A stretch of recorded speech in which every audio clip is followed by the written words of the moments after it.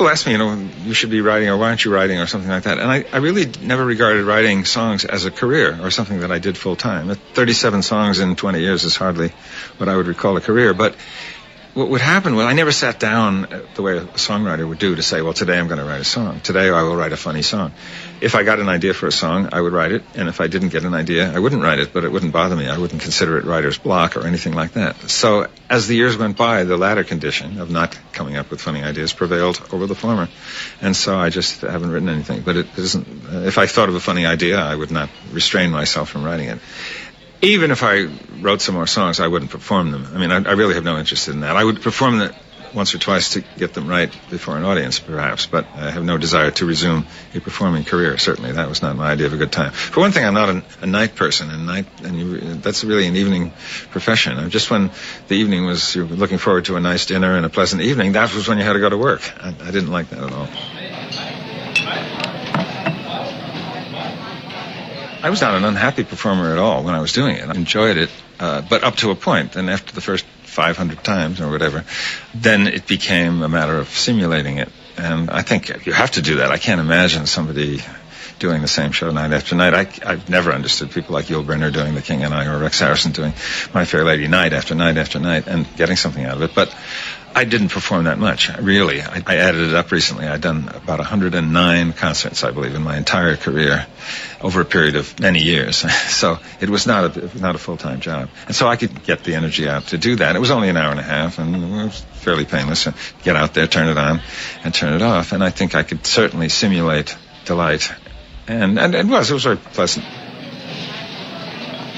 I think comics want people to go home thinking, wasn't he funny, or wasn't she funny? I wanted people to go home thinking, weren't those songs funny? And so I would perform them until I got them right, till I got the timing right and make sure it was all right. And then I would make the record, and that would be it. Then they would go home and play the record. And it seemed to make not much sense to me to get out there night after night and do this, even though the audience might change, any more than if I were a novelist, I would find it silly to get out and read my novel every night to people. They should just buy it and take it home and listen to it. So I was never tempted to do that. Also, I find that I don't have that need for anonymous affection that performers seem to have. They want people they never am going to meet applauding. And then if the audience does not applaud, it does not laugh, then they get very angry, these performers do, as if somehow they're entitled to this. So I just wanted to play for a friendly audience for a while, and then I'd been everywhere and done that. And as I've often said, if you've been to Cincinnati, there's no need to go to Cleveland. And in 1960, I realized that I had no desire to do that. I then quit. To me, that's very important. So many people write humorous songs that the joke is the song, and there's nothing really added by making it into a song. And part of the fun is to have internal rhymes. Stephen Sondheim is the master of this, too, and Gilbert was, too. Sondheim said it shores up the lyrics. It makes it more interesting. It makes you want to hear it more than once, which I think is the criterion for an interesting humorous song. Is not so much how funny it is, but whether you want to hear it again. And there are plenty of humorous songs which, again, have a funny joke, but you wouldn't want to hear them again. But if there are internal rhymes and clever wordplay, that makes it much more interesting, to me anyway, which is, no, I'm writing really for me, so that's what counts. When I quit, basically, in 1960 and put out the last records of all the stuff that I had accumulated by that time, I assumed that would be the end of my career as a performer and as a songwriter. And the American version of That Was the Week That Was came on in 1964, and they were using original songs, and I thought, I can do as well as that. So I sent in some occasional songs, and they used some of them, usually removing the best line. There was, every year, there was this week called National Brotherhood Week, and I got this idea of a song, but I had no idea when National Brotherhood Week was. And I called a friend of mine at the local newspaper and asked him to look it up, and it turned out it was next week, much to my amazement. So I immediately got to work and wrote the song and sent it in, and they used it. And that was the first one of my songs that they actually used. The songs that I wrote for That Was the Week That Was were about things that had happened that week. There was a song called Pollution, which is fairly general, but it was nevertheless about some controversy that was just occurring that week about dumping stuff into the Hudson River in Troy, New York, and that we're eating it in New York City. And most of the songs, I think 9 of the 14 songs on that record were about something that had happened just that week. And I had no idea that many years later they would still be popular. But as a friend of mine once said, always predict the worst and you will be hailed as a prophet. If you visit American City, you will find it very pretty. Just two things of which you must beware. Don't drink the water and don't breathe the air. Pollution, pollution, we got smog and sewage and mud. Turn on your tap and get hot and cold running crud.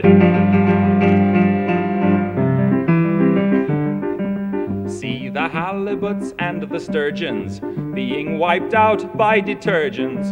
Fish gotta swim and birds gotta fly, but they don't last long if they try. Pollution, pollution, you can use the latest toothpaste and then rinse your mouth with industrial waste. Just go out for a breath of air and you'll be ready for Medicare. The city streets are really quite a thrill. If the hoods don't get you, the monoxide will. Pollution, pollution, wear a gas mask and a veil. Then you can breathe long as you don't inhale. Lots of things there that you can drink, but stay away from the kitchen sink.